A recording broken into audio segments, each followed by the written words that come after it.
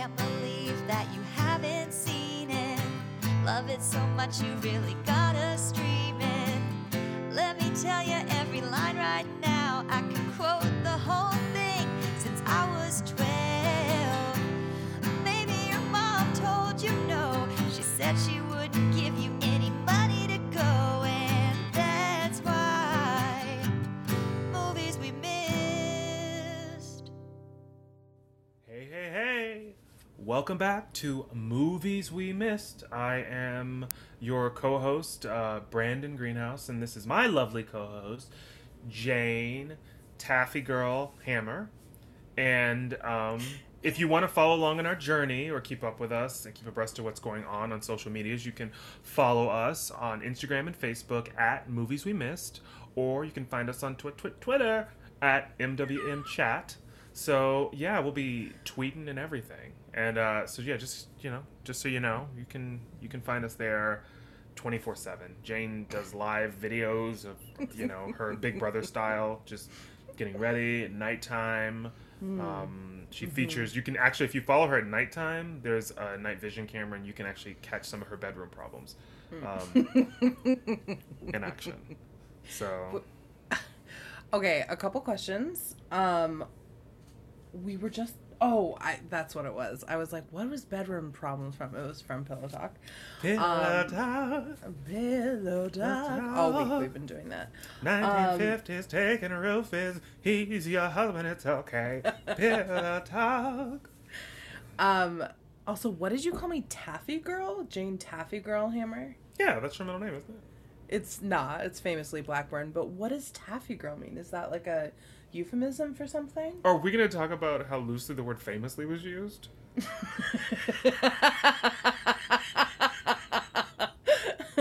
Look, when you have delusions of grandeur, you have to live within them. That's Otherwise, true, girl. What am I doing? You know what I mean? Because if you said to me, I'm a worldwide name, then I may say to you, impossible. But no, it's true. I'm obsessed with you, and that that counts for a lot. And that makes me feel famous, Okay, so we got it. But you didn't answer my question. I'm so sorry. What was your question? What is a fucking taffy girl? It sounds like a euphemism for something. Oh no, You just made it up on the moment. Cute, just like a cute girl. Oh, okay. I like it. I like taffy. I'm a girl. I'll take it. There we go. Yeah. Anyways, how are you? It's not a real term, just so everybody's I don't want anybody looking it up. Like, it's just words that happen to come out of my mouth. You've been really calling me out on these nicknames, on these middle names. I should say that I've been giving you these legal middle names that I've been giving you every week, and I'm not always prepared to have my feet held to the fire because it's literally whatever word emerges from my mouth. I almost called you Tabitha, but I was like, she was Tabitha last week. You can't say it, and then it was Tia. Yeah, I feel like you've said Tabitha a few times. Have Jane I? Tabitha Hammer. Yeah. It's probably my obsession with Bewitched. It's your go-to, and honestly, I love it. It's a great name. Okay, good. Thank you. But, if there's anything that I hope you've learned about me, is that I'm going to ask questions. And I will hold those feet to the fire. It's okay. You do ask a lot of questions because you don't know a lot. That's just who I am. So. Yeah. Okay. So, speaking of questions, I have one cooked up for you. And I was just wondering, because, the theme of the week where, this week we watched the movie called The Net. The Net. Starring Sandy Bullock. 1995. Edge of Your Seat. Cyber Opus. I would call it a cyber thriller. Oh, you didn't like that. You didn't like that at all, that I tried to jump in there and correct. No. I'm just trying to think if that really... You wouldn't consider this movie a thriller?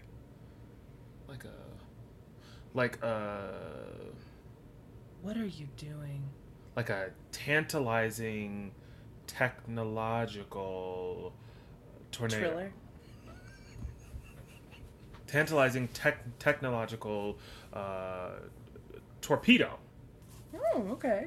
I like that. Because it just really propels you into the world. you know, The dark web, the dark web, underbelly. like early 1990s technology. Like they know what these things are, they know what these things mean. The writers of this movie, and they aren't afraid to share, to flex with you, so to speak. That's true. In exerting their knowledge, they're also taking advantage of the fact that none of it really means anything at this point. So like, who was gonna check them, boo? Certainly not you or me, because we don't fucking know. Exactly. And in 1995, I was barely even like a person. I was so Okay. young. So, Anyways, should we talk about the movie? let's talk about Lynette, starring Lynette. Sandy B and some other people. Sandy. I will say the net, just so we hit you with those facts real quick. It was released on July 28th, 1995. And it was made for $22 million. That was the budget. Domestically, it grossed over $50 million, and then internationally, that's right, they got some of those international coins too, guys. $59 million overall worldwide box office of $110 million. Do you know if it was called Lynette in French? I can only imagine it would either have been Lynette or The Web. The web. Yeah.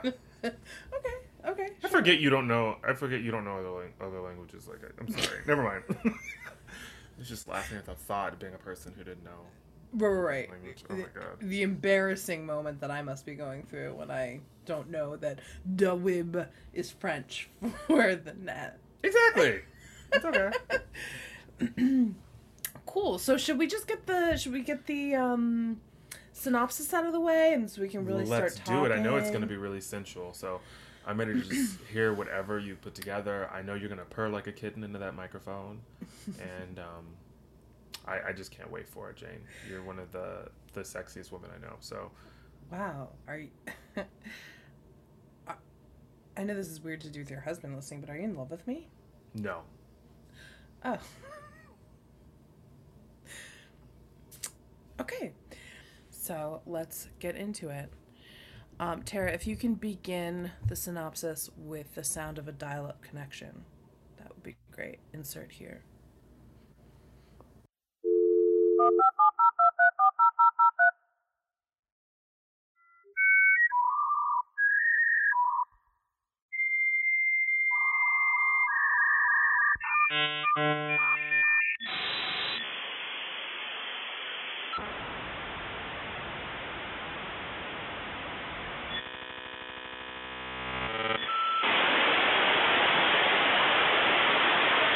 Want a cyber? Of course you do. Don't you dare pick up the phone and interrupt our connection, because we're zooming in on the life of systems analyst Angela Bennett. Age, sex, location, mid to late 20s, female, Los Angeles, California. Angela keeps to herself, which is why she works at home, rarely ventures out, and gets her kicks identifying and smashing computer viruses for anybody who needs her services. However, she's shaking up her usual shut-in routine and taking her first vacation in 6 years to visit Cancun. There's just one more interesting case that her colleague Dale needs help with. He's FedExed the floppy disk, and Angela's logged on to the site, but there's a funny-looking pie symbol in the lower corner. She clicks it and is rerouted to a random website. What's the big deal, she muses. Dale alludes to the fact that there's more than meets the eye with this disk, and he wants to talk about it in person. He makes arrangements to meet with Angela the next day before her flight takes off for Cancun. Only Dale never makes it to LA. His plane crashes and he dies in a fiery death. What Angela didn't count on is that one little floppy disk will set her life on a dark, sinister, and seemingly irreversible path. Angela, after finding out about Dale's death, takes about a millisecond to grieve and then heads out on vacation, gone and definitely forgotten, it would seem. In Mexico, Angela meets Jack Devlin, a smooth-talking British computer programmer who appears to be the perfect match. But after spending the evening with him, where he says all the right things, Jack reveals himself to be the enemy. He's been tracking her online and knows every little thing about her. He's after that special disc Dale sent to Angela, which she has inexplicably brought with her on vacation. Jack tries to steal the disc and kill her, but she narrowly escapes. This sets her out on the run of her life, and she soon begins to realize Jack is just a face for a network of cyber terrorists out to make sure that Angela doesn't expose their secrets now that she has them. But does Angela even know what information she has? We find out with her as she strives to get her life back. Jack and his cyber buddies have erased Angela's identity and turned her into Ruth Marks, a drug addict and thief with a rap sheet longer than a CVS receipt. They've sold her house, replaced her with a doppelganger at her job, and killed her lover for good measure. As she slowly figures out their evil plot, she builds a bridge back to herself, and while she's at it, saves the whole goddamn world in the net. Ooh. Did that get your blood boiling again? It did. It got me right back in the story. I was more riveted than I was the first 2 times that I watched the movie. Oh my god. I'm honestly touched that you felt that way about my description. It was a doozy. And you did a really good job. Thank you. It was fun to write. It was hard to write too because there was a lot going on and I didn't. There's a lot of moving parts to this one. Yeah, and I didn't want to write it all in, and like, if I'm being honest, there was a lot of like internet stuff, like computer shit, that I still to this day did not get. Oh yeah, me neither. Like, I was all prepared to rewatch this movie and be like, oh my god, LOL, these people are such idiots, they don't even know what the internet is nowadays. And then I did have moments where I was like, I don't understand what she just did. But and also maybe that's because it's not possible. Some of it wasn't possible absolutely at the time. One hundo P. So there's some of that is what's going on too. So I think that we had similar questions. Mm-hmm. Yeah. What were you gonna say, Jenny? No, I was just gonna say, as we tend to do, we tend to raise similar questions, you and I. Absolutely, we do. You know, great minds think alike, and I don't know why I said alike. I don't know why. I don't that. either. I was like, it came out that way, and it shouldn't have. You having like it sounded sort of like Australian. Alike. Great minds think alike. Great minds Crikey. think alike. Crikey, there's a shrimp on that barbie. Any excuse we have to do an accent. It's actually shameless at this point. Yeah, I agree. No, so I had a lot of things that I noted. At the beginning of the movie, one of the first things was we get to move into the house, which, by the way, this house has the shittiest roof. And I noted it, like, at the end of the movie, the roof looks horrible. And I was like, why couldn't we get Sandy a house that had, like, a properly shingled roof that wasn't, like, falling apart? But they really wanted that Ariel. She's young, though, for owning her own house, I feel like. Yeah, but she's also, like, apparently the best hacker in the world, according to what everybody says about her all the time. Yeah, that's true. So she's ordering pizza. We were debating over a lot of this movie was us being like, get this, is this the thing that happened? No, like, pizza.net is famously like a thing that like people call out from this movie. So if you haven't seen the movie, she goes to the website pizza.net to order pizza. And yeah, it's not a thing. And so Sandy's ordering za online. We did see that it said that like Pizza Hut or Domino's, it was possible to order pizza in 94, maybe.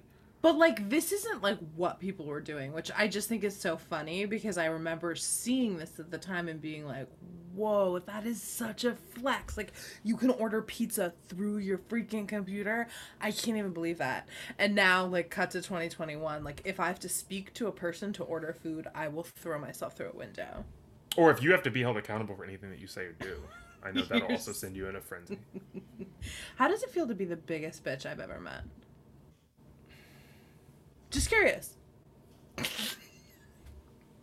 So, moving along, she orders a pizza before that was a thing.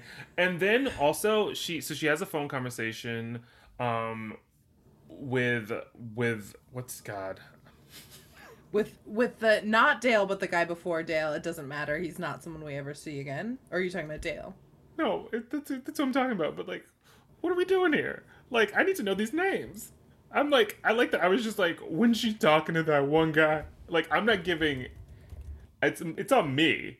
It's Dale. It's Dale. It's Ray McKinnon. Sorry, you were right. I couldn't even remember Dale's name. My God.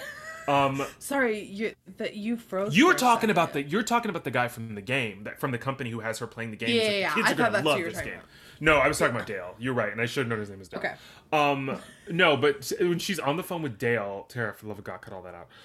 When Angela, Sandra Bullock's character's name is Angela. When Angela's on the phone with Dale, basically, like at this point in the movie, there are these glitches. And honestly, to go back to the point that you were just talking about of her, we open on her playing the video game, and like, I turned to Dave because I was like, what's going on? And I was like, what's this bug? Because this is before internet games where like people could play games together from different places. So it's a game that she has been sent, and Dave said maybe it's a glitch, and it's not a glitch, it's a virus.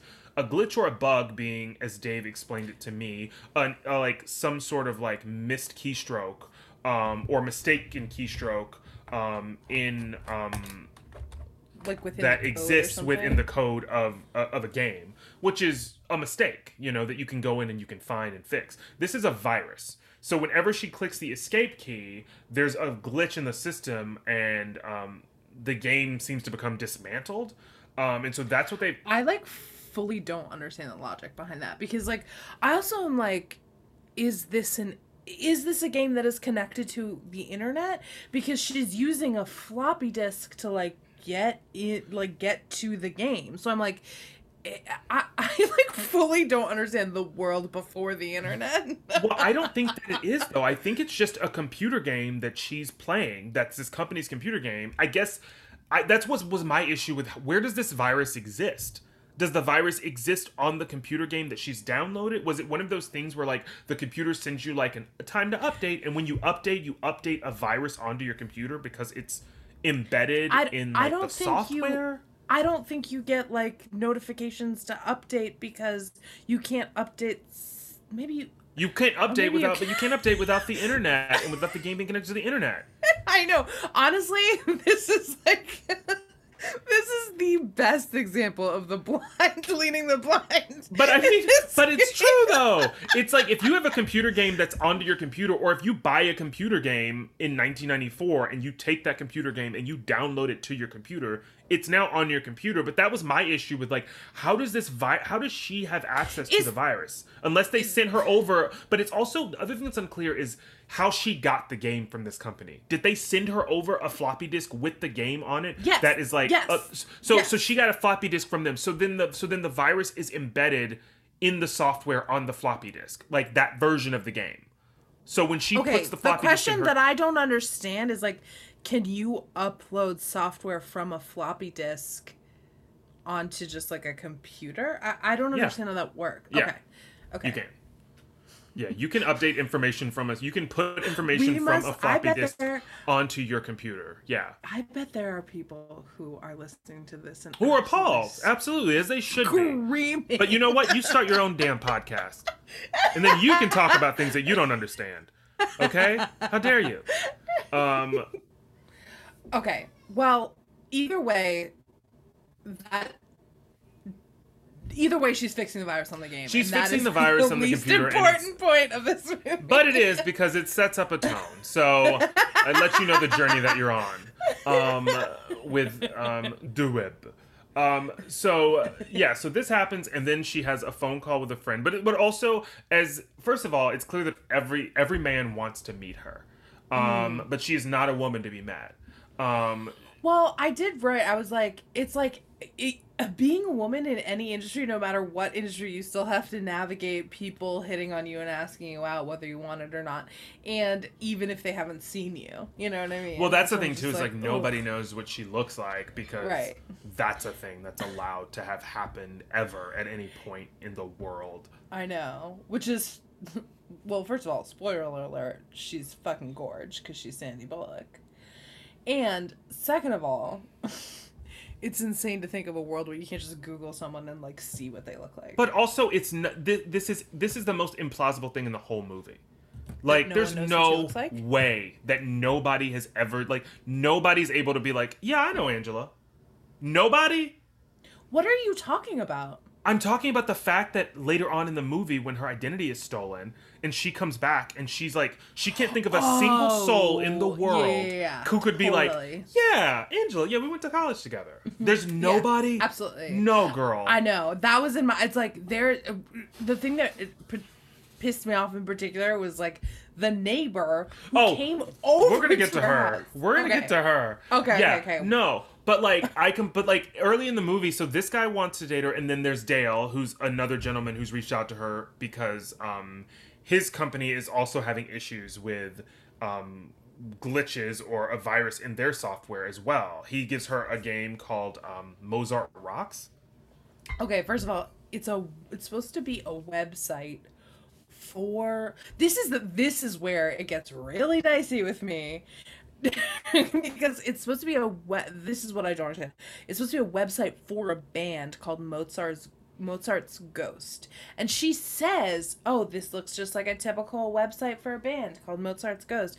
And I was thinking, why do you need a floppy disk to access a web page? And then that's when there's that little pie symbol in the corner, and she clicks on it, and it brings her to a random website. And then he says, it freaks out. It brings her to a random website, but like the website it brings her to is like a site that she shouldn't be able to access, because he says later on that when he put the disc in, he was able to get access to, I forget what the website was, but he said, but it's like a government website or something, isn't it? I can't remember what the first website is, but like this is also a note I make earlier in the movie, because she uses this webpage Mozart's Ghost to access. She accesses it several times throughout the movie to go to find the Praetorian like network or whatever, and so she just clicks the little pie symbol in the corner, and it randomly takes her to a website. And they're always like government websites, like the U.S. Naval Hospitals, like records and shit, and like if she has a login she can get in. But like I never see her like, how does anybody get to the website they want to using that method? You know what I mean? Is it just like a Russian roulette, like whatever shows up like you can fuck with? Because she says what website it takes her to, and then he says he names a different website, and he says, yeah, but it took me to this website, and it shouldn't have. Like, this is dangerous if it lands in the hands of the wrong person. Mm-hmm. So yeah, so I mean, but we're also, you're right, like we're supposed to believe that she's on a website, but for some reason the floppy disk is in play, even though it's like, if you're on the internet and you're on a website, you're on a website, and I don't know you're why on a website. You don't need a floppy disk. You don't need a floppy disk to help boost the potential for you like accessing like information. So unless this is like deep state shit that I don't understand from 1995. What, like, going to how the government used to as like double safety measures, it used to be like if you wanted to go to like a website for the Department of Defense, then you go to the website, but then you need Colin Powell to walk in the room and hand you an oversized floppy disk, because you get to the website and you're like, this is just the standard like website, Mr. Powell, and then he's like, wait a second, dummy. And then he's like, here's the disc. Duh, of course it's just a website, just like pizza.net. But with this sweet, oversized floppy disk that I have, it's gonna change the fucking game. They don't call me CP for nothing. Your colon's about to be powelled. Oh, I like that. Your colon's about to be powelled. Anyways, so then Dale is like, we've got to get to the bottom of this, and Angela, attempting to create some sort of boundaries between her personal and professional life, is like, well, I've actually made arrangements for the first time in 6 years to take a trip. She's gonna go to Cancun, so she's like, this is my jam, so I can't do that for you. No. And then he's like, I'll be there tomorrow, basically. Like, I'm not loving you as a woman attempting to create boundaries with me. I'll let you know when you can go on your vacation. As a man, I have the say. And I'll let you know when I hear the word no. Mm-hmm. So, Sandy's like, so Sandy's going on her trip. She gets to the airport. It's a shit show at the airport. What were you going to say? So, If we could, I'd love to talk about her mom. Oh, yeah. Yeah, absolutely. So she goes to visit her mom before she Yes. takes off her vacation. And her mom clearly lives in some sort of like Assisted living facility. Yeah, exactly. And we find out later that she has Alzheimer's. But the thing that I like absolutely cannot wrap my head around, which is something I did not clock the first time I watched this movie in 1995, was, or actually I probably watched it later than 1995, but like the mom is like 48 to 52 years old. Well, actually, I did look it up. The mom is like 57 years old. What? Yeah, she's just, excuse her beauty, I guess. She's just, She looks just got it so going on. young. She looks too she young does. to be playing this part, honestly. She does. It's funny. She was like 57. Sandra Bullock would have been 29, 30.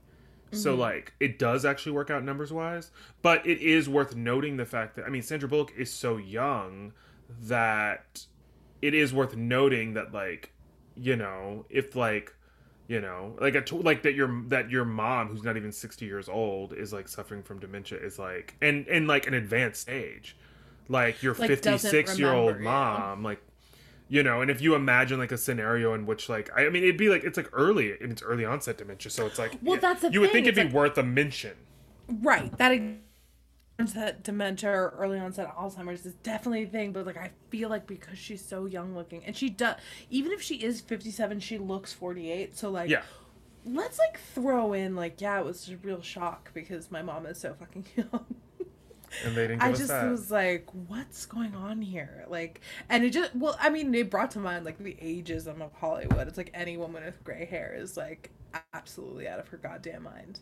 You know? Yeah, And like no, I can agree. only get cast as like old women who can't remember who their daughters are. For sure. Yeah. And yeah, the acting was fine. Yeah, it was fine. And so and then so Sandy gets to the airport and there's all hell's broken loose. Everybody at the airport, there's a glitch in the computer systems at the airport, and like everybody is landed at this point, and like no flights are taken off anytime soon, which is like enough that like the shuttle operator who picks her up from where she leaves her car for extended stay parking or whatever, he picks her up and he's like, no rush, nobody's going anywhere. And it's like, you're just a shuttle operator, like calm down, you got a lot of energy, you're getting a lot of info that you're not qualified to give. I also noted that like the when she like the second she walks into the airport, the voiceover, or what is it called, the intercom, is like, computer malfunction has happened and all flights are canceled. It's like, all flights are canceled? Like, way to cause like insanity at the airport. That is literally the worst way to handle it. I feel like no airport would ever be like, all flights are canceled, sorry. Like, Also, the other thing that I noted that no airport would do, as like if you look up at the screens where like the flight status information is, there's a glitch happening in the system, and it's toggling back and forth initially between delayed or canceled and on time. So it's literally flickering back and forth. I guess to just sort of make sure we understand like the instability within like the technological infrastructure of this airport. And then like later on, Sandy's like having a cola at a local I don't know, eatery in the airport. Sure. And they flash to the screens and they're flickering back and forth between on time and hijacked. Okay, And I hijacked wasn't and sure if crashed. That's what they are literally flickering back and forth, which to me means that there must be something in the system where like there must be a point in the system where that exists. And so they're toggling back and forth between it, because Dave was like, well, maybe they added that in. I'm like, no, that's not the story they're telling. They are telling the story that the system's been overtaken and it's flickering back and forth. And like the fact that like crashed is an option for like looking up at a flight menu to see if your flight's going to be coming in from Des Moines on time, and seeing the word crashed across Or hijacked. It's like they have a what is, setting like- for that. It's like, what is this status? Like, why would you ever put that as a status? Like, just put delayed and like. Well, for if the you're going to close crash, family you might as well members, just like- be like total fatality. unsalvageable. survivors. Yeah. It's so unhinged. Yeah, I can't imagine. I've never walked into an airport and seen the status of my flight as hijacked. So And Sandy's just sitting there, you know, pretending to eat food. We know that she wasn't eating to have that body, with that Blossom hat on, living her full, like, mid-90s fantasy. I'm sure she's wearing a floral print, flowy, one of those flowy dresses every girl had to wear back then. I was watching it with Tara the second time, and she was like, oh, the hat. Like, she loved Sandy's beach hat. And it's very similar to my beach hat, which I call myself Vacation Jane when I put on my straw beach hat. Well, that sounds middle-aged. There's a moment where Dale is supposed to be flying in to see Sandy because he has to discuss this glitch with her in person, apparently. And he's like, I'm going to fly my plane there, which is like, why? That's a lot of energy. But he's like, I'm gonna fly my plane there, and then once again, there's a little glitch, we should say, in the system, and he is way further away from the airport than he thinks he is, and the flight control says to him, we don't see you, we don't have you in our system, we don't know where you are, and then there's like this quick moment where he realizes, but it's too late because he's flying right into a smokestack, and then his plane explodes. And then later on, Sandy calls the office and she asks about, you know, she's like, oh, I'm supposed to talk to Dale. And then the guy at the office seems kind of put upon almost. He's just like, ugh, I hate to tell you this, but Dale's dead. And like, and then Sandy. He's like, oh God, I thought you already knew. And it's yeah, like, I thought you already knew. I thought you read roll this out with like some tact. He's just like, ugh, I thought you read the corporate emails. And, so the smokestack thing happens. So she finds out he's dead, and she deals with it really quickly. She closes her oversized laptop. Apple baby, it's that massive 50-pound Apple laptop from back in the day. It's like 6 inches thick. It's so thick, and it's so big, and the screen itself is so small. So tiny. She closes it up, and it's time for a flight, because she's not going to cancel it to make it to Dale's wake. If you thought she was, you got the wrong Angela Bennett, which you'll find out about later. So she makes it on her flight eventually, even though I would have been horrified and really scared about getting on a flight after I even occasionally saw a glimmer of hijack or crash on the screen.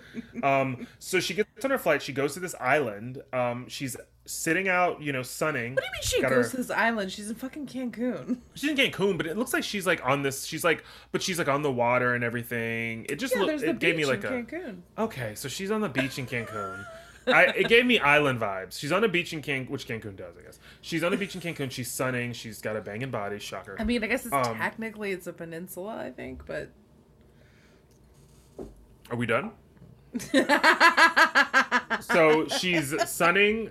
There's a man in the bushes, like, smoking a cigarette and watching her subtly. No, like, it's so blatant. And if that was me, I would immediately get up and, like, tell the people at the resort. I've had it happen to me before, like, and I know what that's like. That's why I don't wear bikinis, because because men are too much attention hot for you. And heavy, and they're not keen on hearing no when they come up to you and they grab your keister, and so it's like for me now. And I will say it is tough for me when you're in a bikini not to grab your keister because it looks, I mean, A+, top choice, beautiful. You know what? This is my now. I'm not going to put up with any of this kind of treatment anymore. Okay? You know, Are you talking to me? I'm giving you a compliment. How is I'm that talking not... society. Don't ogle me. Okay. So anyway, she's on the beach. She looks amazing. And then she overhears some guy order a Gibson, which is a martini with an onion instead of olives. Gross. And then as the waiter walks by, she's like, "Oh, I have the same thing." And then he uses that, of course, as an entrance to come over, and speak to her. And he's like, "Oh, great minds think alike." And this is while he's walking over. She's like pulling out her enormous 75-pound laptop that's wrapped in a towel and like hoisting it on her lap to like do some work. And it's like, what are you doing? It's a very sexy moment, yeah. This is you there's no Wi-Fi on the beach because Wi-Fi doesn't exist yet. So, like, what are you pounding out on the keyboard, sweetie? Yeah, baby girl, all you got yourself is a word processor, and we all know Exactly. it. So type are up whatever you gotta type journaling? up. Yeah, if you musings that are on your mind that can't wait till you get back to your hotel room. And it's So- like, if you're journaling, bring something to write with because that is an expensive piece of machinery. Why are you bringing Or if you're your journaling, laptop? Bring a fucking journal and a piece Right, of paper that's with you. what I Because mean. that weighs, like, I don't even know, a couple ounces? A couple As opposed to ounces, this and 30 much pound less computer you're expensive if you lugging get around. sand in it. Because we all know back then there was no Genius Bar to go to, baby. You can be figuring that out on your own. So he walks over to her and he uses this as an opportunity. Like he shows her his computer and he says, and then she says, "Oh, he mentions like them being hackers." And then Well, he doesn't even say that. She says like, "Are you in the business?" she He's says, like, "Didn't realize you were in the business." After he he goes, mentions "Aren't we all?" hacking. He mentions hacking. She says, "Oh, didn't realize you were in the business." And then we see his computer, and then he says, "Isn't everybody?"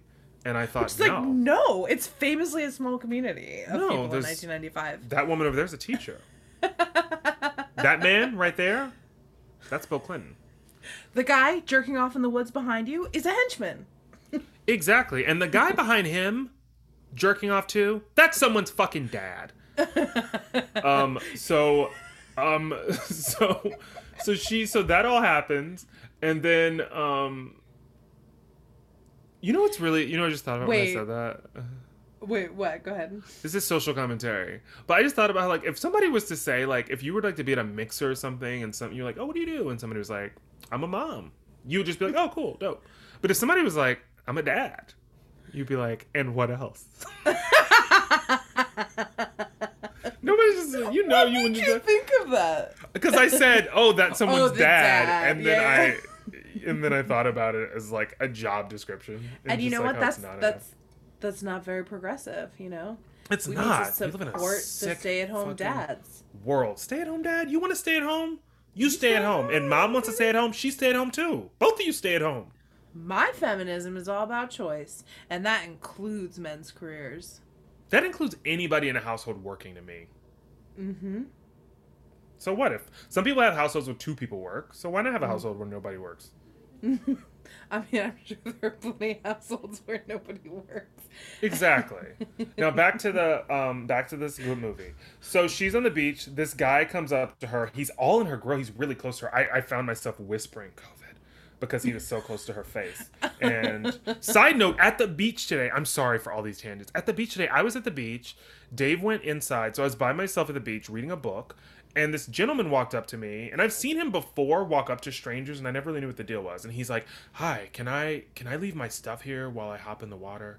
And I was like, "Ugh, why am I your keeper?" And It's like "Can you I have do to be this?" nice and neighborly and do it, Yeah. but you don't fucking. But he want was so to. close to me, and he wasn't wearing a mask, and I wasn't wearing a mask because I was in my personal space. And then I've been wanting to say this for so long, and I don't say it because I was like, "Oh, that's rude." But I was like, "Are you vaxxed?" Because he was so close to me. He was so close. Like, Oh, you vaccinated?" said it to him? Yeah, because he was so Okay. close to me, and he was asking me to Yeah. watch his stuff. And as he was like taking his clothes off to hop in the water, he had his like bathing suit underneath. I just said, I was like, "Are you vaccinated?"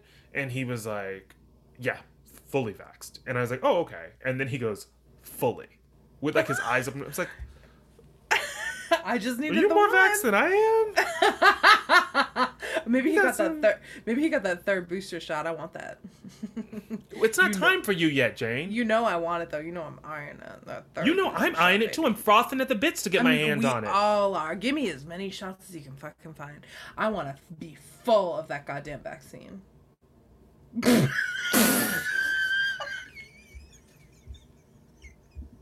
Oh my god! I wanted to give you just like a straight dead face, but I couldn't because it was so appalling. Everything you said, it was so vile. I would be full of that vaccine. And they're just like, shh. Oh my god, we're 90 minutes in. We gotta go. Okay, so there's so much to go. So Wait, I do want to say something about something Okay, she okay. says on the beach real quick. Because I just noticed this and I rewinded it because I wanted to hear it twice. When she says something, well, they're talking about how they're like both in the business of being programs or whatever, and they're talking about like, oh, I'm just thinking about where can I hook up my modem. But what Sandra Bullock says is modem. Do you notice that? No, I didn't catch it. Really? And maybe I'm crazy. I rewound it and I was watching the first time with Laura, our friend Laura, and I think she did hear it too, but she didn't like affirm me in the way that I needed to be affirmed in the moment. But I'm pretty sure if you guys watch this movie, listen for it. It's when she's on the beach, the first time she meets Jack Devlin, and she says, "Where can I hook up my modem? Let me know."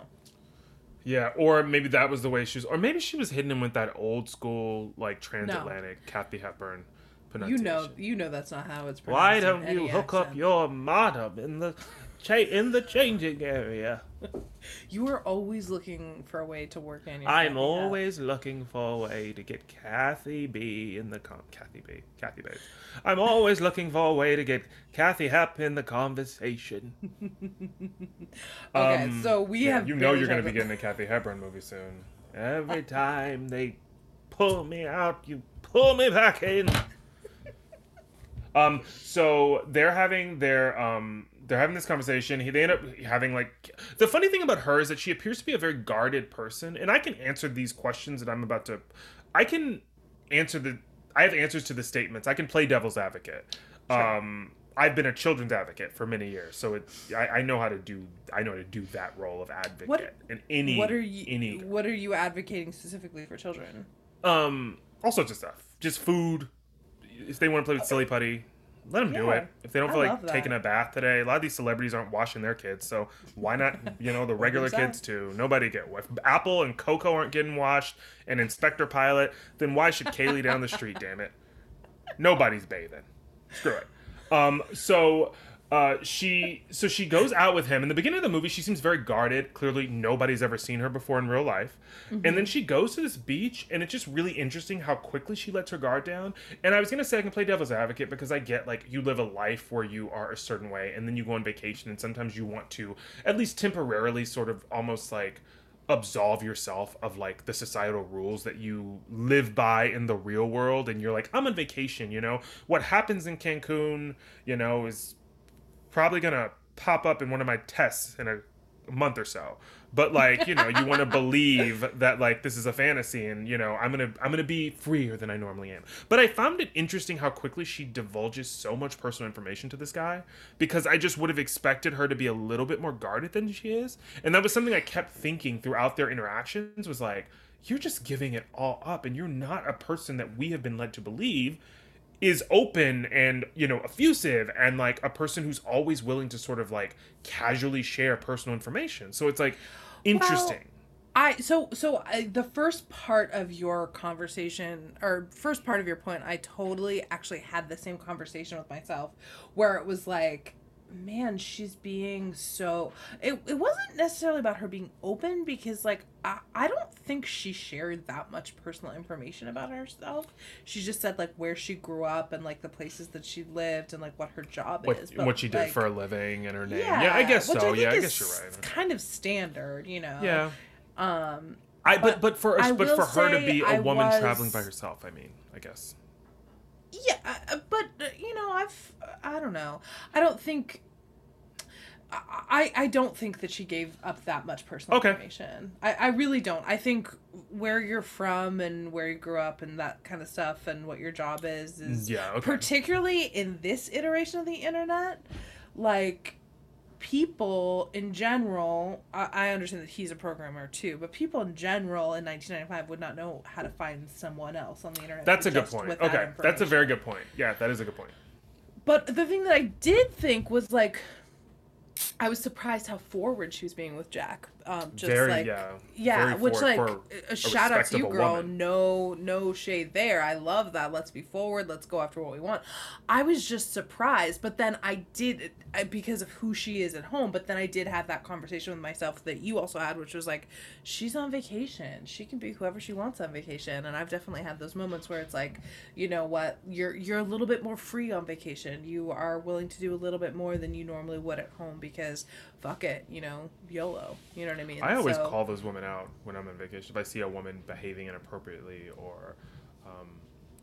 And you know what? I love that about you. It's such a good quality, and it makes you so likable, I'll just be like, do you know him?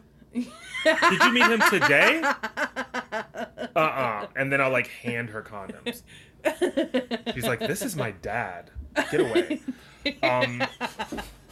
All the more reason, girl. Wrap it up, sweetie. No glove. I don't care no who love. it is. I don't care about Pop Pop.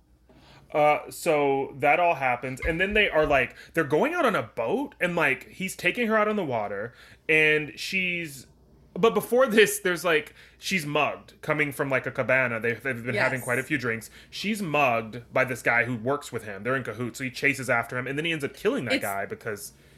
Well, she's mugged by the guy who's watching her in the bushes. Who was not so subtly leering at her earlier, yeah.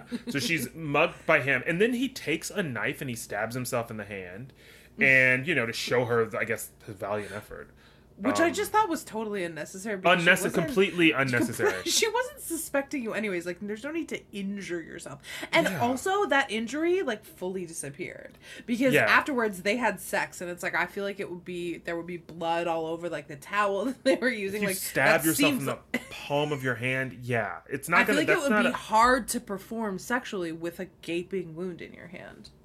Well, I mean, I don't know. I guess I don't know, but I would imagine. I don't know if I would be in the mood. Are you ever though, Jane? So according they to have this podcast, I'm always in the fucking mood. But you've got bedroom problems too, according to this podcast. So, legend has it that if you find a middle-aged lesbian woman and you invite her to So they're on the boat. He leads her out. He says he can't get like reception or whatever, and she just is like, okay. And she's like, maybe we're not far out enough. Maybe we're not far out enough. It's like, girl, what are you doing? You are too like, comfortable. Yeah, you're like, no, abduct me more. So and this is not victim blaming, of course not, but it's just funny to like. But imagine like the things she's saying are like all the things that like seem pretty red flaggy. Yeah, like, Jane and I feel like she had it coming, is what we're basically saying. She's like, they can still hear me scream from the island. Let's go further out. Let's go a little bit further out. I wanna really give over on vacation. So they end up having sex, which I was like, oh, we're actually gonna have sex, which seemed like for 1994 even I was like, oh, we're gonna let her have sex with a bad guy. And that seems scandalous for you in 1995? Not scandalous, but it was just like the fact that they allowed her to actually like have sex with this guy this early on. I don't know, sometimes I feel like in movies that's like the point where she sort of becomes aware of the impending danger, and then is like, actually I'm not feeling so tropical anymore. Right. I'd love it if you take me back to my accommodations. Like, I've got the famous Mexican runs, and I'm about to shit all over this boat. Similar to that woman from earlier who had an affair on her husband and shit under the table in the Poconos, I'd like to go back to my room because I've got a little bit of boo-boo to deal with as well. So she ends up having sex with him, and then he goes downstairs and she finds the gun that he was gonna use to kill her, but then like he decides he wants to have sex with her, so he's like, I'll kill her later. So he has sex with her, and then there's a tussle, and she gets away. She gets away on like a little, it's like a little flotation. It's like a lifeboat. It's a lifeboat. It's attached to the larger boat, and she knocks him out, gets on the lifeboat. And then she finally gets the motor running. There's like that moment where she like is pulling the cord for the motor over and over. And she finally gets it running. And then I just like 2 seconds later slams into a plastic rock. Yeah, she slams into a rock, and she wakes up and... It looks plastic. Like it's it didn't look real. It looks like a large version of what you get at those Home Depots, like hide-a-key rocks. It's like so fucking fake looking. It's really fake looking. I'm sure the stunt person was like, no, I won't run into a real one. So she wakes up amnesia'd. Not amnesia. She wakes up, she knows what's going on, but she's been out for, I think, like a week maybe, or like...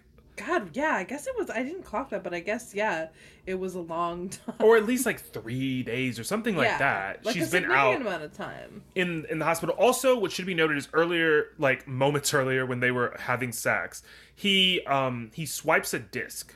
That's because that's the whole thing, is this disc that he's trying to get from her. Oh, right. It's the floppy disk from Dale. Dale. Yeah. And it's The like one that the he sent disc her, of a lifetime. And I did say to Dave, I said, at this point in the movie, I thought, like, when the guy was leering at her on the beach, I just thought, like, why did we go to these lengths to get this disc? Why didn't we get this disc from her at the airport? Why didn't we, like, slip something in her cola at the airport while posing as a server, get her knocked out, and then take her bag very casually? Like, why didn't... There were so many people at the airport, there was so much hubbub, that there were so many opportunities. Like, if you have this kind of advanced technology... I just felt like there were so many opportunities to get the bag before we had to get to the island, and that man had to lose his life to set up the mugging ruse, which is the whole thing. The mugging ruse that was set up was just so they could grab the floppy disk from her purse. So he gets to run after the guy, he gets the floppy disk out of the purse, he shoots the guy, and then he comes back with his hand with the gaping wound that he put into it. So he seems like the chivalrous, man. And also, Savior. I don't know why Sandy's carrying around this floppy disk loosely in her purse anyway. This is my whole thing, which I mentioned in the synopsis of the fucking movie. Why does she bring this floppy disk with her on vacation? Why is it on her at all? For what reason? Because she Lock knew it in you're safe at home. You know because I mean? because before she left, she knew that Dale had died. Right. So but it's she like didn't there's know it was under she had no reason regardless to think that it was under suspicious circumstances. Yeah, but regardless of the circumstances, my point is that your whatever plan you had to meet him is null and void, clearly. So like there's no reason to have the floppy disk on your person. The only reason she would have been because she was going to see him, and maybe that's what it was. Maybe it was she had the floppy disk on her because she had plans to see Dale, and then when the guy told her he died, it just sort of missed, She just never took it out of her. She never took it out. Yeah. Okay, I can believe that. It's a lot because it's like the people didn't break into her home to find the floppy disk, or maybe they did. Maybe they broke into her house and they didn't see it, and then they were like, it must be on her person. But this whole cape. Well, because we do find out later they break into her house and clean out her house. Oh, of course. So maybe when they were doing all that was when they found the floppy disk. But so that was the whole thing, was to get this floppy disk from her. And then she wakes up and she's in the hospital and she has no identification on her. And, she's sort of like coming to, and they're explaining to her that they found her in the water, the Coast Guard or whoever. And she's sort of like, I got to get out of here. I got to get back home to, the United States. So she goes to the airport. She's trying to get out. She's like on a phone call. I think she's at like the consulate. Maybe she's at the consulate because she doesn't have any identification. She has no passport. She has nothing. American consulate, yeah. So she's trying to get out. She goes to the hotel first, and the hotel tells her, she says, "I'm Angela Bennett," and they say Angela Bennett checked out already. Angela Bennett checked out 3 days ago. I love how the guy at the front desk is like, I wrote down this line because it was so dismissive. According to the computer, you've checked out. There's nothing I can do for you. Yeah, it's not it's like the worst customer service. Like, so can rude. I get you another room? Like, what can I do for you? Like, blah, blah, blah. Also, this is a extraordinary circumstance. Yes. You, as a person who works at the front desk, have never encountered a person who's come up to the front desk covered in scrapes and bruises who says to you, I've been in the hospital, I'm here to get into my room. There's no moment for that actor of like, whoa, let me take in like the reality of like me encountering like a woman who appears to have gone through some sort of physical trauma. It's just like, you're blocking my line. The room's been clean. She's gone as far as I'm concerned. I can't help where you. Your stuff is. Look, I've moved Angela on. took Angela's stuff with her. So sorry. I remember her checking out. She gave me a hug. And she was sucking on one of those ring pops. I'd never seen a grown woman suck on a ring pop before. So I remember Angela. Ring pop Angela. It was an interesting detail. I remembered it. It was a weird detail. Her breath smelled of sweet strawberry candy. Yours smells of le shit. You're not Angela. Did they give you a toothbrush in the hospital, coma girl? Yeah, what's going on there? You brushing your teeth with boo-boo?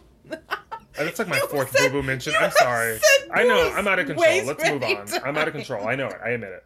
So he says no. She goes to the consulate. She's on the phone trying to get a hold of someone. And then this woman comes up to her with a clipboard and she's like, Ruth, what was Ruth's last Marks. name? Ruth Marks. She's like, Ruth Marks? Ruth Marks? And she keeps saying it, and she's like, no, I'm Angela Bennett. And she shows her clipboard, and there's a photo of her, I believe. And it says her name on it, Ruth Marks. And she also, before she shows it to her, she says, Ruth Marks, is your social security number 687274892? And it's like, if it's not, thanks for giving me Ruth Marks. Commit it to memory, girl. The way that she reads out loud this woman's social security number in a crowded room, whether it's a consulate or the airport, is egregious. This woman should lose her job. She's stopping people as they walk by and screaming it at them, too. And she says, you should be able to make some quick work of this. Ruth Marks, 687-294820. Write it down. I hope there's a yeah. fugitive in the mix. Right, she's screaming it at her, and she's and then she's like, and I guess Angela makes a really stupid choice. I mean, she wants to get back home, and for some reason doesn't understand like the seriousness of like taking on the identity of a person that is not you. But I mean, I can like, there's a part, like, I understand why she does it. Like, I think about the fact that like there's no way for me to get home other than the sign on the dotted line. Like, oh well, I guess I'm gonna deal with the consequences later because I just want to go home. Like, I know that's horrible, but like, I kind of understand why she does it. that's how you ended up with that 15 years while you were signed up to Columbia House. You get all those CDs sent to you. Because you were like, what? A penny for 15 CDs? I never did Sounds that. like but a tubular deal. famously, my wife like is still getting things at her parents' house from Nice. Columbia House. From Columbia House. I did it. And then they send you those shit CDs. And then and the thing is, the way they send them to you in those things, you can't see what the CD is until you open it. And then you have to keep the CD. But you would use my mother's hot glue gun to glue it back and return it to sender. It's like, because the thing is, they send you, once you get Columbia House, you get your 15 CDs for free, and then you have to buy a certain amount of CDs. And they send you CDs in the mail, but you can put return to sender and send it back, which is like, and then they'll send you another one, a different one. But you can't open it up. They don't want you to open it. If you open it up, then they don't take it back. So I figured out that if I use my mom's glue gun, I could re-glue the container closed if it's like, I don't need another, like, Chubbawamba. Like, I got 2 already. So it's like, First of all, give it the can, respect it's Chumbawamba. Chumbawamba. I'm sorry, you can go tub thumping somebody else, all right? I was, I was hoping to get that Ginger Spice solo disc. Oh but look at me. But yeah, so that all happens. She gets back. She arrives at her house. Her house is cleared out, cleaned out. Empty. Nothing there. Her neighbor shows up. It was impressive because her house was kind of cluttered. Yeah, it was a mess. Yeah. They did her a favor, actually. So they Marie Kondo'd the hell out of her house. Robin Zazio stopped by. She did what she had to do. The smell was horrendous. Pungent. So they clear out her house, and it's bare. It's empty. And then there's a realtor there who's like manic. He comes out of the bathroom and he's like, "No, I got a house for you." And it's like, you were doing coke, sir. I know, he was in the toilet, quote unquote, flush, and it's crazed. like, you just did 2 lines for sure. Yeah. And he's like, I got a house for you. And it's also like nighttime. It's weird. It's like, why are you selling houses at 10? So he's like, this is a great house. And so he's selling it, and she's like, no, this is my home. The cops end up coming. She's telling the cops, like, this is my house. I'm Angela Bennett. And he said, no, you're not. Angela Bennett sold the house. Angela Bennett was here earlier. She sold the house. Like, I own the house. Also, what a turnaround to get a house on the market. Like, she has moved out. It has been sold. It is in the hands of a realtor, and he is doing showings. The cops end up showing up. And she says, no, I'm Angela Bennett. And then they find out, that she got back into then she has to tell them, basically, her nosy neighbor shows up. This fucking neighbor. She's made physical eye contact with in the That's beginning what I said. of the movie. At the beginning of the movie, when she's getting the package from the FedEx delivery person, her neighbor and her see each other's faces. Yes. And this woman doesn't look anything like Sandra Bullock, which also was a weird choice in casting to me. Right. Because it's just like, you could have gotten somebody who looked a little bit more like her than this. Like, where's Maura Tierney at? She would have done. But so it's like this weird moment, and then the neighbor's like chiming in, like, because then she eventually has to Why tell them. is she there? Why is she there? The cop should have been. Why is she there if she's not there to help? Because basically she's just being like, I don't know who this person is. And it's like, bitch, you saw me. Okay, You get saw out me. of my You- house. Yeah, you're Why are mad you because here? I didn't come to your like shitty Christmas party, but that's no excuse to like partake in this like, you know, assassination of me. And so she's there, and then she has to basically tell the cops like, no, I'm here because she says to the neighbors, she says, they're like, how'd you get back into the country if you didn't have an ID or passport? And the neighbor's like, yeah. And then she's like, well, I actually took somebody else's ID, which does sound insane.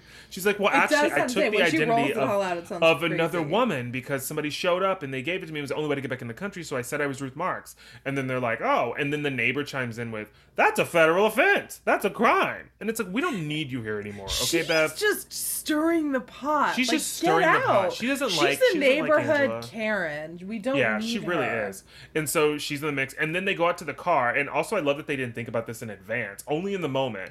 Because we see in the car across the street is Jack Devlin, who is in the car across the street watching all this sort of unfold from inside the house.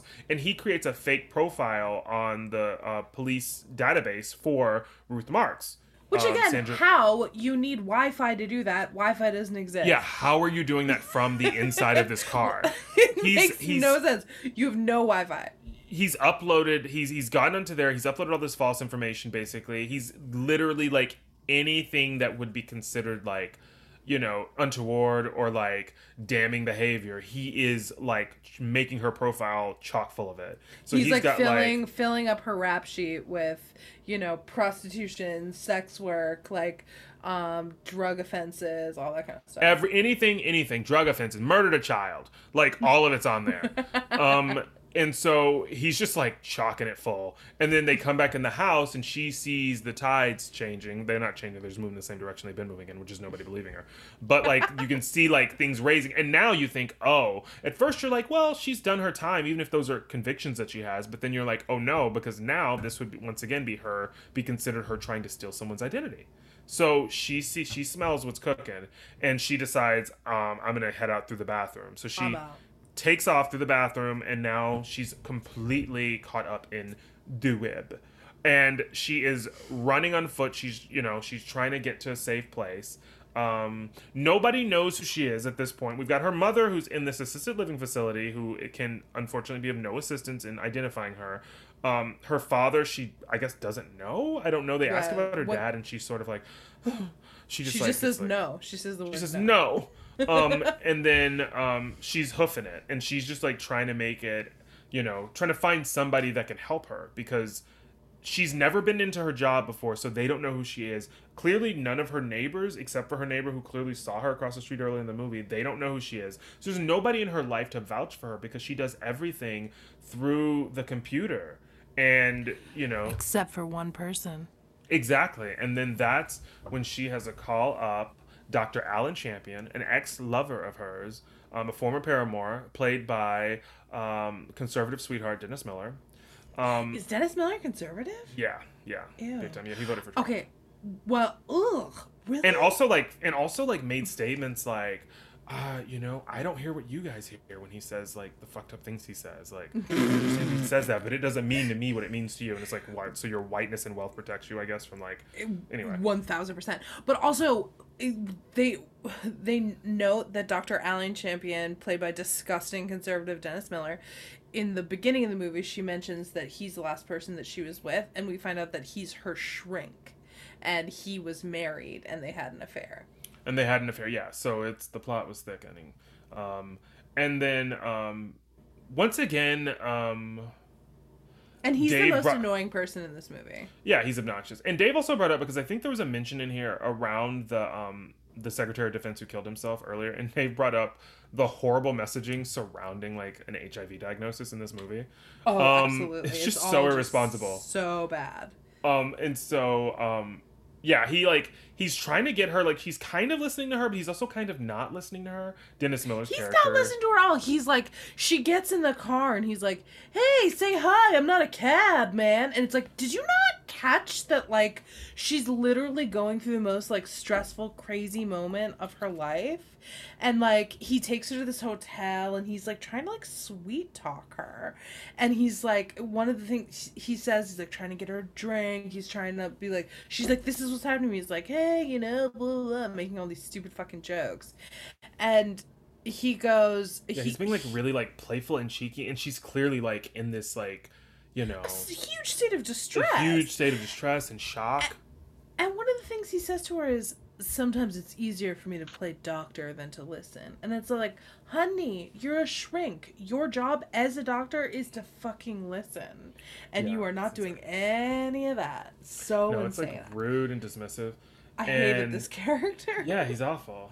And also, like, she kind of goes into hiding, but then there's a point where, like, she's not doing a great job, though, of, like, navigating the world. She never dons a disguise, so she didn't learn anything from Enough, which comes out way after this. But, like, there's not a wig to be found, and it's like, she could, like a wig or a baseball cap. Ponytail, like, even just, like, wear a different outfit than you might normally wear. Nope. Maybe a pair of sunglasses. Like, girl is walking around. She's just walking raw around, dog in the world with that face, looking exactly like she's looked with this Angela Bennett face that everybody's looking for to take her down, and she knows it, but she's still just walking around, opening the door for anybody who comes to the hotel.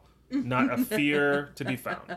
And I don't see her looking through peepholes, doing any due diligence in that way. Yeah. She's just like, no, there's so no T's been crossed, no I's been dotted. She's not checking, and there's no balance, nothing. So she's just moving around through the world, navigating it like she wants to. And also there's a weird moment where Dennis Miller, like, I don't like him as a love interest. And, like, there's a moment where he's trying to be, like, fond and, like, tender with her, and he's, like, disgusting, talking like this. And it's like, ugh, gross. You're not going to convince me she wants any of this. No, and it's such a gross, like, weird pairing, too. Like, there's no chemistry there. Also, there's, like, that thing that sometimes, like, men do where it's like, baby, why don't you, like, let me put my penis in your mouth? It's like, shut up. It's gross. She's not going to. Oh, or she falls for it, and you're even, like, throwing up in your mouth at that point. You're like, you think this is cute? This is endearing to you? Do you mean, like, baby talk? Is that what you're It's kind of, yeah, it's like, yeah, let's do the baby talk, and it's like, oh, why don't you put my little pee-pee in your mouth? Yeah, no guy's ever referred to it as little, even like, if he knows. That made my body shake. I hated it so much. And then she's like, oh my god, your dick is so big. And it's like, the jig's up, girl. But, so that all happens, and then, they, like, you know, he goes to get medication at one point, and then he goes in to see her. They spot her through, like, a window in, like, the stairwell of this hotel, and so they're like, we're on the right track following this guy.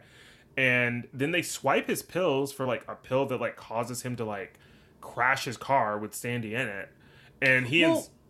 Oh, yeah. Sorry. Did we say she went online. She used Dr. Alan Champion's laptop, which she bought for him, and he brought back to her so she could, like, do some research. And she went back onto that website, Mozart's Ghost, and it took her to the Naval Hospital website, and, like, she entered in that the password that was, like, on the back of one of Jack Devlin's cards, because she had his wallet from the kerfuffle that they had, and it got her in. And it was just, like, the thing that was confusing, it was, like, again, I saw her type in no web addresses, not click on no links. It's just, like, it just takes her to, like, this website from the Naval Hospital that says that Bergman, the Secretary of Defense, was misdiagnosed with HIV, which leads me to believe that that was the front page of that website, of, like, the Naval Hospital's website. So it's like, the article's just titled Our Bad. Yeah. So now she knows that, like, someone put that, you know, wanted him to harm himself. Yeah, that false diagnosis that they knew he was the type of man who would commit suicide after receiving. Right. And so it was like, she's, like, realizing all of these things are happening around her, and this is, like, she finds the name, like, Praetorian, based on, I don't even know how she finds it, but it has something to do with, like, the underground web that's, like, causing all this stuff, and the dark web. Name. Yeah, the dark web. So, so this is all happening, and then they track him down, so they track her down. He's then in the hospital, And I mean, he's her only lifeline, really. She comes in, the nurse at the hospital at the front desk is like, you know, this is akin to like a bump on the head. He is going to be A-OK. He's walking out of this hospital any day now, sister. You can count on it. And like, she goes in to see him. She's feeling with That's for other people. That's for a different ward, not around here. Yeah. You can leave here with a smile on your face because your baby is going to be tip top. We actually have taken the opportunity to pick out some wedding linens for you, because this is just the beginning of your forever. You and him, okay? Which, by the way, he's married. He does say in the beginning, like, oh, me and Amy are over, but it's like, according to who? Are you both in on that information? Exactly. She done with that baby talk bullshit? So she goes to the hospital. She sees him again. It's also funny to me that she keeps going to the hospital and stuff, because I'm just like, you're not hiding well. You're like in a very public place. Yeah, so she's there, and then she leaves the hospital, and then somebody slips in his room, and they replace his like morphine drip, I guess, with like sugar water or something. Insulin. It's insulin. It's insulin, and I think he wasn't on morphine. He was on like, I think they said something epinephrine or something, because he had an allergic reaction to penicillin. Yeah, so If that's a drug that I just made up, sorry, but I don't know it. No, it checks out. So he's on this morphine drip. She is like, they have like this Hitchcockian moment, which Dave pointed out. It did remind me of Strangers on a Train. The big scene in Strangers on a Train takes place at like a fair, and it's like all centers around like a merry-go-round. Oh yeah, carousel. well I was like, in every thriller there's always like a moment at a carnival where like things are upside down and loopy and it's the getting music's too distorted wacky. and yeah. So they're at the fair, and she ends up hiding inside of like the internal compartment in the middle that everything spins around on the carousel to get away from him. And like, as Dave pointed out, like he climbs on the carousel and he's running around the carousel like a madman. There's all these children and like parents like with their kids, and nobody's like, who's this man frothing at the mouth running around here looking like he's trying to get somebody? Like, oh my God, it's like no one, not a care in the world, as this monster is like climbing over like horses to try and like find her. Probably, I'm sure, with like probably a loose knife in his hand too, so he can get a good jug in as soon as he sees her. And like, it just goes to show you that white men can do whatever the fuck they want, especially if they've got a really fun British accent. And so, and like, there's one shot of a mother on like one of the carousels who is in a state of, I don't know any other word other than ecstasy to describe it. She throws her head back with reckless abandon, and she's sowing her oats probably the first time in a really long time. And I'm sure she's just like, this is the new Deborah. It's weird because, I mean, I've been on a carousel before. It's not necessarily like an adrenaline pusher. You know what I mean? It was doing it for her.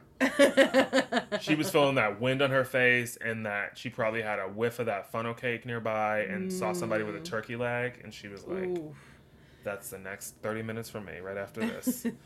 So you might as well call me a fortune teller, because I know what's in my future. And it's an iced lemonade. Oh my God. And an elephant ear. You're talking about fair stuff, and I was at the Illinois State Fair last weekend, and I did all of those things. Like, I ate funnel cake. Ooh. I had a lemonade. I didn't go on a carousel, but I did go on a really cool ride where it was sort of like a ski lift above the whole fair, and we went at sunset. It was really beautiful, and you 2 people to a little like cart, and it's like, I don't know, like 100 feet off the ground, and you just like slowly go across the fair, and then you swing back around and go the other way. It was really fun.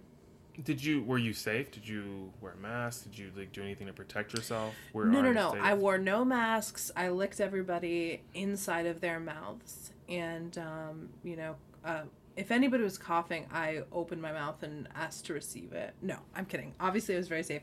We wore masks the whole time. I will not say that was the case for everybody, but we were very careful. And it was good because I was nervous about going there. but it wasn't that crowded, so I didn't feel like I wasn't like close to anybody at any point. But so that was like really nice. And it wasn't super super hot, which was good too. I know. But this has nothing to do with that movie. It's fine. That's good. Thank you for sharing that with us, though, and we loved it. You're Jane welcome. had some on the ground experience. You went to the carnival to get experience because you knew about the movie this week, and you were like, I want to know what Angie felt like. Wow, I forgot about this scene. You know, Oh, I was trying and to it give just, give you something just then. Okay. God, to Well, I make was it just seem saying like it's you were- weird how life comes at imitates you. art. Yeah. You know. Okay. Yeah, well, life moves fast, and if you don't stop every once in a while to have some fun, then you'll miss out on it. Milkcake. Ferris Bueller. That quote was so wrong. It was Life moves absolutely. What is it? It was Life absolutely moves at you the fast. opposite of word perfect. What is it? Life moves at you fast, and if you don't stop every now and then to put on a condom, you're gonna get raw dogged to the moon and back. Yeah, I think that's it. Okay, cool. Yeah. So they're passing through the she gets away again. She slips through the trick door on the other side of the carousel, and she gets away. And he's like shakes his fist at the air because he's like, I didn't get to kill her. He also there's also what's being interspersed in here is several times in the movie though he speaks to her on the phone because she's got he realizes she's got Champion's phone. He calls her sometimes and then he says things like, I want us to have a real relationship though. It's like, what are you talking about? He does. He like you're supposed to believe that he's sort of in love with her, but also wants to kill her. And he has that classic conversation that like villains and heroes always have before the like final face-off, which is like, you and I we're not really so different, you know. And it's like, oh, we look at all these things that are the same about us, but you chose one path and I chose the other, and here we're meeting, you know. And it's like you understand that, one thing can change your trajectory or whatever. And it's But like, he also okay, we've done but he this. also says like, I really like you. Like he's like, I really like you. I think we could really have something. I'm fascinated by you. It's like, you've tried to kill me so many times, and I'm not that Every time I stupid. see you, you try to fucking kill me. Murder's always on the menu with you. Also, one of the things she says at the carnival when he grabbed her, which like made me LOL. I hated And the I way was- you said that. I know, I knew you hated You that. loved it. You loved it. But like she says, surprised you didn't kill me, then fuck me. And I was like, whoa! It just like caught me off guard because like I don't know. I don't think there's a lot of swearing in this movie. I think that might be the only fuck in this movie. And also she's like suggesting that he would like fuck her dead corpse, which is like Right up horrifying. Jane's alley. A horrifying thing to say. Jane pretending to be appalled while giggling. Oh my So she gets away, and also when he as Jane puts it, grabs her in that moment, and he's like tossing her around like a rag doll. Like no one is ready to have their fair time interrupted. Like everybody They at this couldn't carnival be less interested in what's happening. is like, if I'm dealing with you, I'm not gonna make it to the cotton candy booth. So like, you guys figure it out. So there, it's just a bunch of people probably being like, oh, just a disagreement between a husband and a wife. Ugh, cowards. Well, so he roughs her up a little bit, But what did So she say to make him do that? That's what I want to know. And if I don't have the full story, gosh darn it, I'm not getting involved. So that all happens. She gets away. Even though the moment where she's in the interior of the middle part of the carousel, so the entire carousel's oscillating around her. She's in the interior. Before he sees her, she's at the little door. The little door is open, and she's at the door. I don't think you can call it ajar because I think it's too open to call it a jar. half her head is sticking out. And she's playing a game of peekaboo with the murderer. And you're just like, you are not worried about the right thing. You are like, she's standing there with like her like boogaboo eyes like sticking out, staring at him. Like, and it's like, he's looking at you. Like, what are you doing? Your priorities are fucked. So then she finally gets away after. And also the thing that she does, her character does in this whole movie that's so frustrating, Angela Bennett doesn't know how to close a door to save her life, literally. The entire movie is her leaving doors swinging and just open behind her. Notice. It's the whole movie. Anytime anybody's chasing her, my God. she's doing everything but like placing like some sort of like doorstop behind her so that they don't have to, stop at all.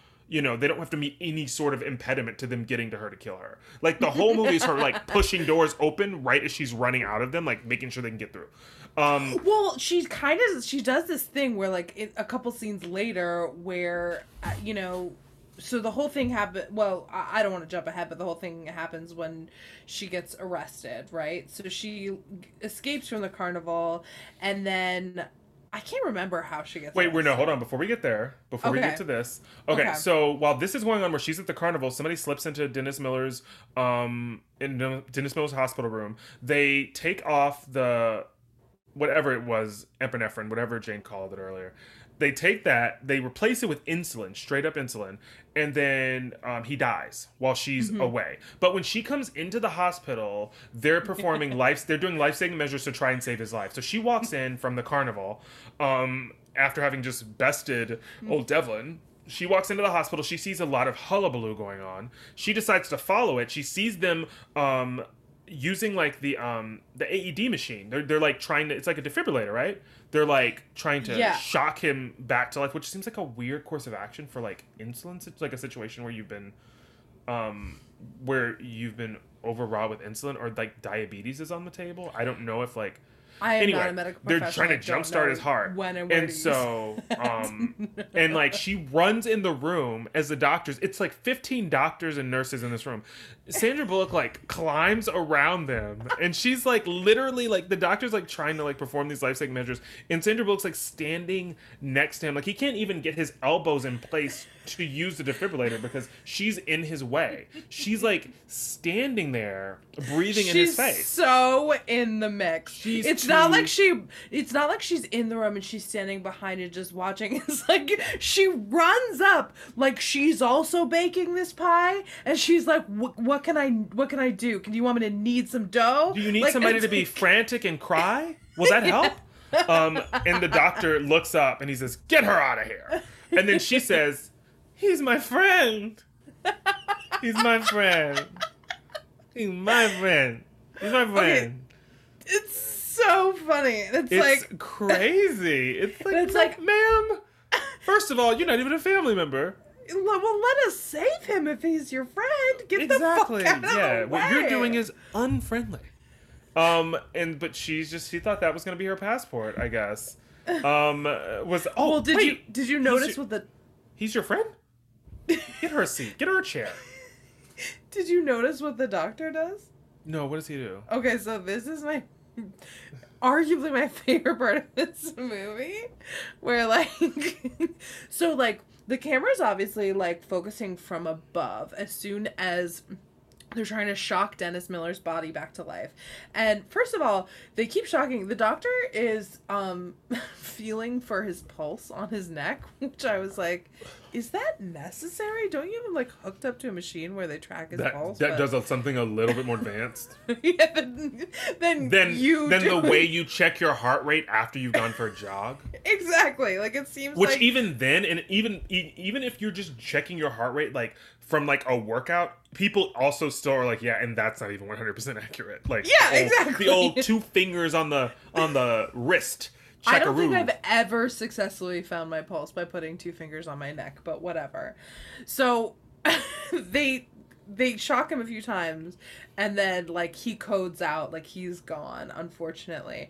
But what the doctor does is he decides that nothing can be done, and so the camera is like shooting down from on top of Dennis's body, and you just see the doctor's hands come out, and they hold up. He's like, enough. Enough. And he like gestures for everybody with his hands really hard to like stop trying to save him. And I just thought it was so fucking ridiculous. Why would a doctor be like, okay, now is the time for some very aggressive sign language to stop this life-saving procedure? And you could also just say, like, you know, let's call it. Let's call it. Yeah. Jane and I both know that that's what you say when somebody dies. It is, because I've seen it on ER. I've seen it on ER. I've been in operating rooms before. I've called it for people as dead before while they were still alive. Yeah, and that surprises me in no way. Tired. And I was just looked around and I was like, You're like, we is did this our job. still happening? Who gets to decide when our job's over? And when also, our job do I starts? get overtime for this? Because if I don't get overtime, I'm going to clock out. I've clocked out in the middle of a surgery before, an open heart triple bypass before. I've looked at the clock and I've said, time of death. And they're like, we're literally holding his beating heart in our hands. He couldn't be more alive. We can save him. And I'm like, but can we? You're like, let's call it, I have dinner reservations. Or somebody pops their head and they're like, ooh, Dr. Malibu brought like a dozen donuts from Krispy Kreme. Then I'm going to call time of death to make sure I get one of those donuts. So. Okay. Let me pee real quick. I'm sorry. I will be. Oh, God. Jane's going to take the microphone with her because she knows some of you kinksters out there are going to really enjoy that. This is going to be cut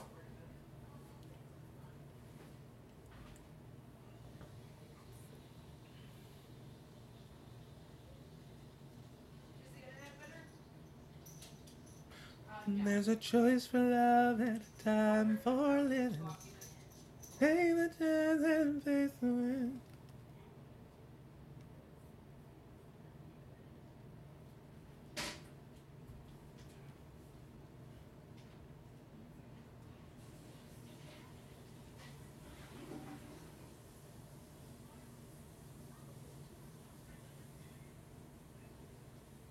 There were times I lost a dream or two.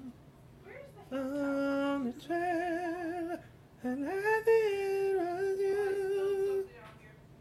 There's a path you take and a path not taken. The choice is up to you, friend. Fight along, but you might awaken to a brand new life, brand new life. Brand new life around the bend. Okay. So, after Dennis dies, where are we at? So Dennis has died. The doctor, somebody was like, I think that there's a little fight left in him. The doctor punched him in the face. He said, enough. We're done. He's dead. Call it. And so he's dead now. Sandra goes out to confront the nurse who told her earlier that he was going to be walking out of the hospital and she's going to have a ring on her finger. And she's like, hey, dummy, guess who's dead? And the nurse is like, well, he was diabetic. And she's like, no, he wasn't. We talked about a penicillin allergy before. We talked about penicillin allergy before. Now we know why you're behind the desk typing. And not in the mix in there with the fake doctor and all those fake nurses and doctors. And she gets so mad because they're like, well, it was diabetes and you didn't tell us about that when you were here last time. And she's like, he didn't have diabetes. She gets like angry. She's like triggered by even like the assumption that he had diabetes. Well, what she says is the computer says he has diabetes or whatever. The computer says he has diabetes. She's like, he didn't have diabetes. We talked about it all the time. Every time I saw him, the first thing I said to him was, you still don't have diabetes, do you? And the first thing he said to me was, nope. So this is a lie. And then she takes I don't know. It's like, it's a lot. Like, she rips the computer. Too much. It's too much. And like, we didn't create a moment that created the kind of like frenzied energy that would sort of like, come to like, yeah, that would justify it, or this would be like sort of like the penultimate sort of moment of like this scene where like where it's warranted for her to grab the monitor and throw it on the ground. But she and it was a rips surprise to me. It was a surprise. Yeah. To me. And it was a surprise. And then also once the monitor is thrown on the ground by her, she like shuffles off, and her walk is so funny. She so like casual. saunters. She saunters away. Like, she's just like, you can't just destroy a hospital computer and not be held financially responsible. But also the nurses aren't saying anything, and I just wanted her to be like, I thought somebody would be like, you're gonna get charged with this, and she'd be like, charge it to Ruth Marks, and then just like saunter away. So that happens, and then she goes to because his Mercedes, I believe, was wrecked earlier. That's how he ended up in the hospital. Somebody had switched out his pills. You know, we know it was Devlin. So he ends up in the hospital. He ends up crashing the car, a light crash, but he crashes the car, with her in the car with him. He goes to the hospital. The car, I guess, goes to like the Mercedes dealership to get fixed because... First of all, I have to stop you. It is a BMW. It's a BMW. So it goes to the BMW dealership to get fixed. And then she, like, the next shot we have is her having slept in the car at the BMW dealership, which is like, it's crazy you got access to, like, the BMW How did you dealership get the like that. keys to the car? Well, they probably gave her maybe his effects or whatever, like after he maybe. died. Although that would mean, because we saw right after he died was her coming back in. So it makes you wonder, like, did she have to like? But like, what then about his walk... wife? They're not like fully divorced. Like, would they just? But it's complicated. She goes, between "I'm them. his friend. I'm his friend," and they're like, "Here, This friend. is- Here's his personal effects." But it's complicated. Wouldn't it between have them. to be technically your next of kin? Not if you've got a really good friend. And so, but I wonder, do you think there was a deleted scene where like she like rips the computer off of the monitor or whatever, she throws it on the ground, walks out, then with her tail between her legs has to come back in and be like, I'll take his effects as well since he's passed on. And they were just like, just fucking take it and get out of here, Ruth. I just need to snag those keys real quick. I just need to snag those keys to that Beamer. And then I'll be out of your hair. Should we contact you about what to do with his body? Burn it. And then she takes off. So Burn it. Burn it. Burn it. Burn it. So she takes off. She's spending the overnight in the thing. She gets woken up by, I think, like, probably a person who works there, like a guard who wasn't doing their job. And then she takes off in the car. She doesn't, like, pay for the work or anything. She just leaves.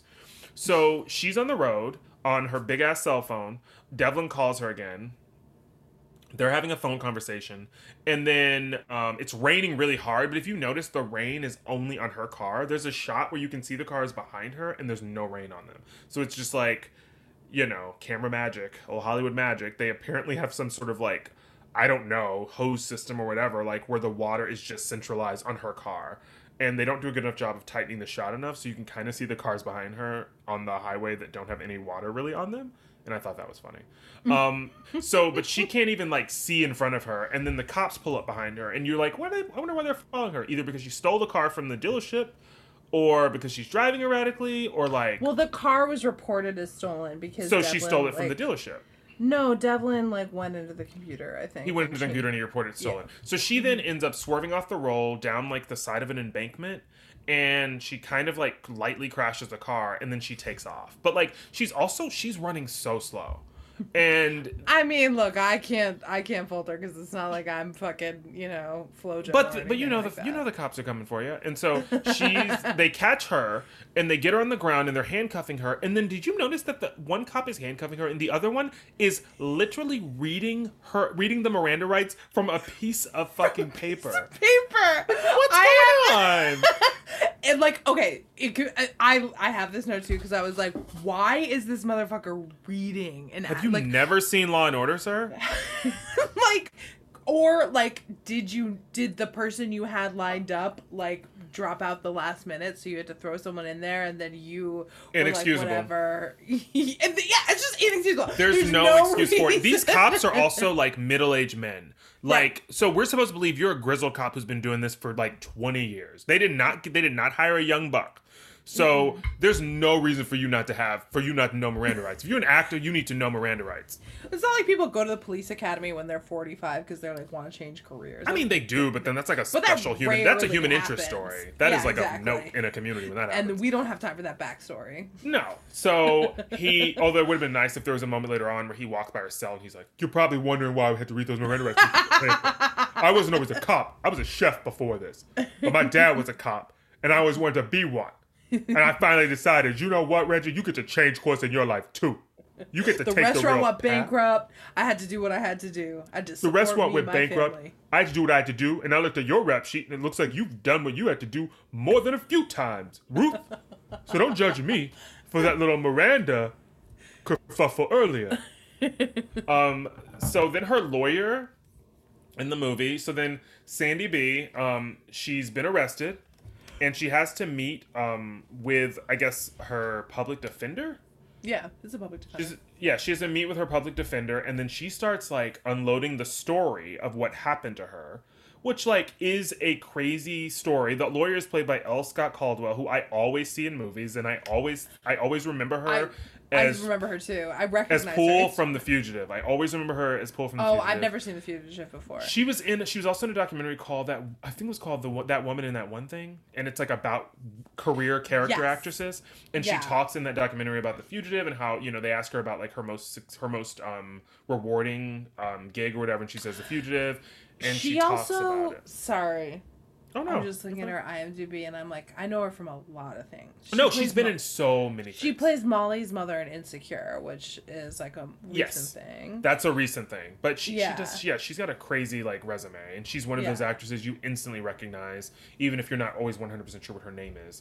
But I just remember the story about The Fugitive because they didn't want her for it, and then she talked about like, in the documentary, like recording herself and like her husband at the time, like her recording herself or doing the scene and arresting her husband at the time and sending it to them, and then they considered her for the part. But she talked about how, like, you know, The Fugitive was the thing that had paid for like her guest house that she owned, or like, you know, her getaway home, and how it had just been this gift that kept giving, like, financially. So anyway, she's a great actress. She's wonderful in everything that she's in. Yeah. She plays the lawyer. She like can be less concerned with this story, although she does give Ruth a good piece of advice. She's like, Ruth is unloading on her the whole story about everything that's happened to her, and if you've all been listening to the podcast up to this point, you realize how crazy it is. And she basically just says, if you get in front of a lawyer, if you get in front of the judge and you tell him that story, they are going to be keeping you indefinitely. And so, you know, Ruth's like, oh, I better strategize again. So, but she doesn't have to, because this detective shows up to take her away. Quote unquote FBI agent. He shows up to take her away. And he bails her out or whatever. Gets her out. She, you know, earlier in the movie, before Champion died, he sort of explained to her that he had a friend in the FBI who could help him. So this guy shows up, and you think, oh, this is the guy that he must have gotten to him before he died and told him about, you know, Angela's situation. So he bails her out. He gets her out. They leave together, and then she realizes when she's in the car, because he's not subtle. They get in the car, and she's like, oh my God, thank you for helping me. He's like, yeah, about that floppy disk, though. He's so obvious. And she like looks at him, and he's like, you know, you see quickly the wheels start turning for her. And he's like, yeah, it's so crazy about everything that happened, but that floppy disk that I got to get from you, you know, because how did that get ruined? Did you make a copy of it? Yeah, you must have made a copy of it that you got in your pocket, right? The floppy disk, you know. And which, so like, seems so fucking unnecessary to this whole it's thing, so unsubtle. Whatever. And she says, and she's like, you guys will never give up, will you? And he's like, what are you talking about? Floppy disk. And then she ends up wrecking the car conveniently into Devlin, who's parked nearby, and hoofing it. Okay, so all this happens. Oh my God, there's so much more of this movie. I know. So all of this happens, and then she gets away from Devlin. He's been bested, and there's a moment that Dave noted where like Devlin's in his car. She's on foot. She runs. There's a bridge is raising. So like a bridge is raising for like a train or a boat or something. She hops off of the ledge as it's raising. She makes it to the other side. He's in a car and he can't make it. And Dave noted the jump that she does is like 2 feet. I know. But they try and make it seem epic. But she jumps, and then it's scary to make that jump regardless, for sure, because you, like, I mean, I just was like, I knew she was going to make it, but, like, that decision where you're like, am I going to make this jump? Like, that. Well, you got nothing to lose if you're her in this movie. I guess that's true. Can't let Devlin catch you.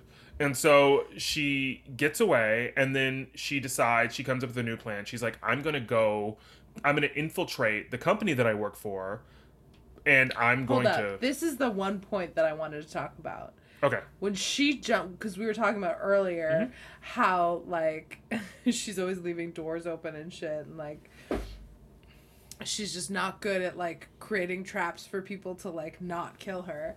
And I was like, this is, like, when she gets away from him, finally, and the bridge is going up, she takes, like, a full, like, 5 minutes to turn around and maintain eye contact with Devlin. And it's like...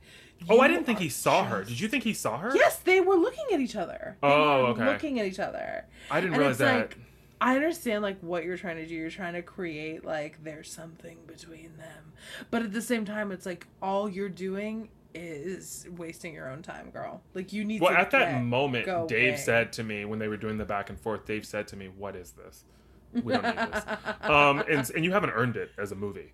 And so she gets away, and then she's like, decides to infiltrate the company to find out who who is this fake Angela Bennett who's been pretending to be her?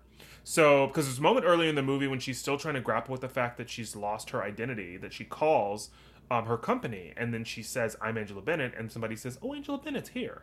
And then they transfer her to this woman, and she hears her voice, and the woman's like, "Just give us the disc." And so now this is like, I guess, the completion of this story. She's in the office.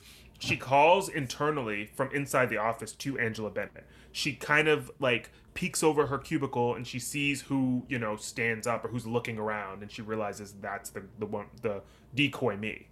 Mm-hmm. And there's also a big like AIDS march going on outside as well.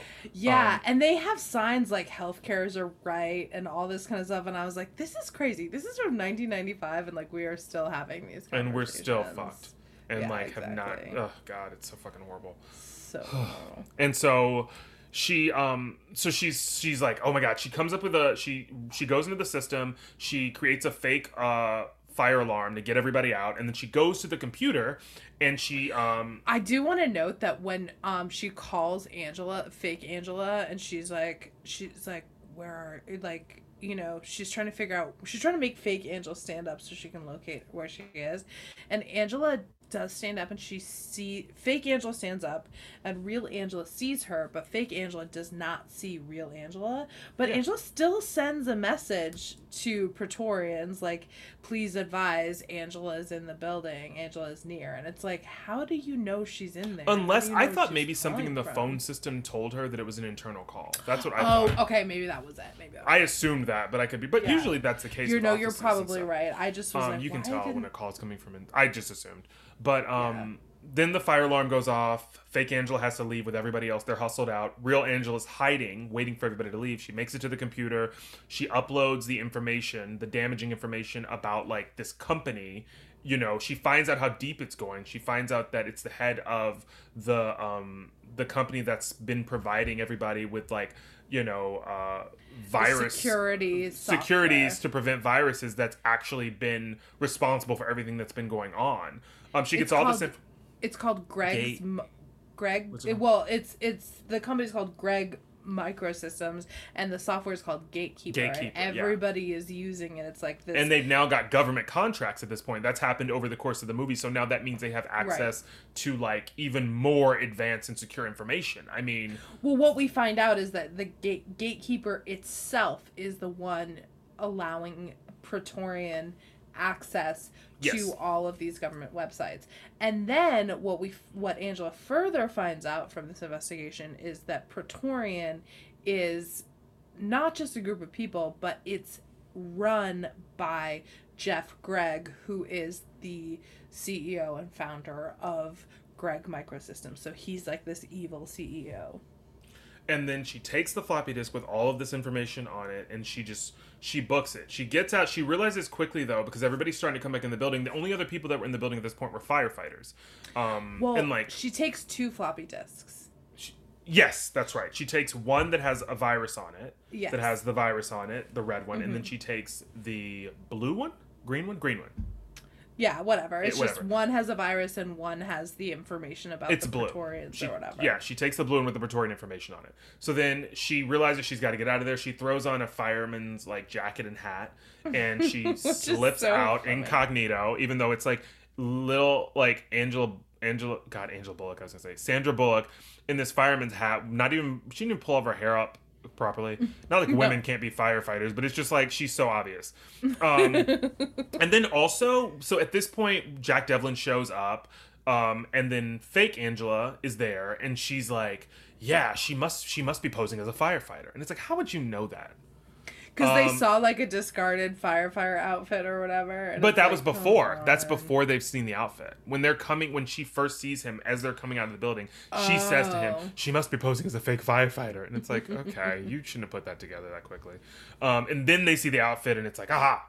Also, the whole movie, whenever she's running away, he always spots her. There's never a time, even she's like yards away from him, and he always is looking around, and he always catches her right as she's like rounding a corner. So he takes off after her. He finds her energy wherever he can find her energy. Emitting it. He can find her energy. He's completely like drawn to her, and he's just like, I know who you are. I know what you do. I know where you are. I know where you're gonna be because my soul can find you, or something. Exactly. Like that. It's yeah. So she runs away, and then she makes it into this kind of like convention. That's happening. There's some sort of convention center, and like it's like a technology convention of some sort, conveniently. So she makes it in. She goes to the first computer she can find, which is actually like high up on this platform above things, so she can easily spot it. It's the computer for her company, Cathedral. It's like that's their booth, and it's their Cathedral computer. Was that not information that you wanted to receive? Oh, okay. Okay, so I'm looking at this. I don't know if this is going to help us at all. So it says on Wikipedia, so now wanted for murder and thought to be Ruth Marks, Bennett hitchhikes to Cathedral's office where, using an imposter's computer, she connects the cyber terrorist to Greg Microsystems and uncovers their scheme. Once the Praetorians sabotage an organization's computer system, Greg sells Gatekeeper to it and gains unlimited access through the back door. So that's the scheme, which I already knew, I guess. So that didn't really reveal anything to me. That he's using, that once they gain access, then they find a way inside through the back door. So she basically, I see. Okay. So she takes So Greg is in cahoots with the Praetorians. He's not part of the Praetorians, right? Yeah, I guess. Yeah, he's working with them. So then she's uploading all the information, from her floppy disk to the computer. And she's trying to get it uploaded before, Devlin comes in because he spotted her. She's trying to email, like, the FBI. The FBI, she's... I don't know what it is. It's She's just FBI.com. It's always been FBI.com. It always will be. That's going to get you the best agent, whoever's on duty. And you just email your information to info@fbi.gov. I assume it's probably fbi.gov, don't you think? It's like a government agency. Yeah. Or maybe, like, .edu. Dave just yelled nope from the other room. It was a joke, you bastard. So she uploads the information, and then they show up, and she quickly flips out. She pulls the disc out that had the information on it, and she replaces it with the disc, that red disc that has the virus on it. And earlier in the movie, there were several times where they said, "Don't press the escape key. Don't press the escape key." And the reason why for this virus, because then it overtakes and ravages the system. So she puts the red disc in, and they don't realize that. They think that it's the disc that has all the information on it. So then she slips. Idiots. Dummies. They've fallen into her net now. Now who's the puppeteer?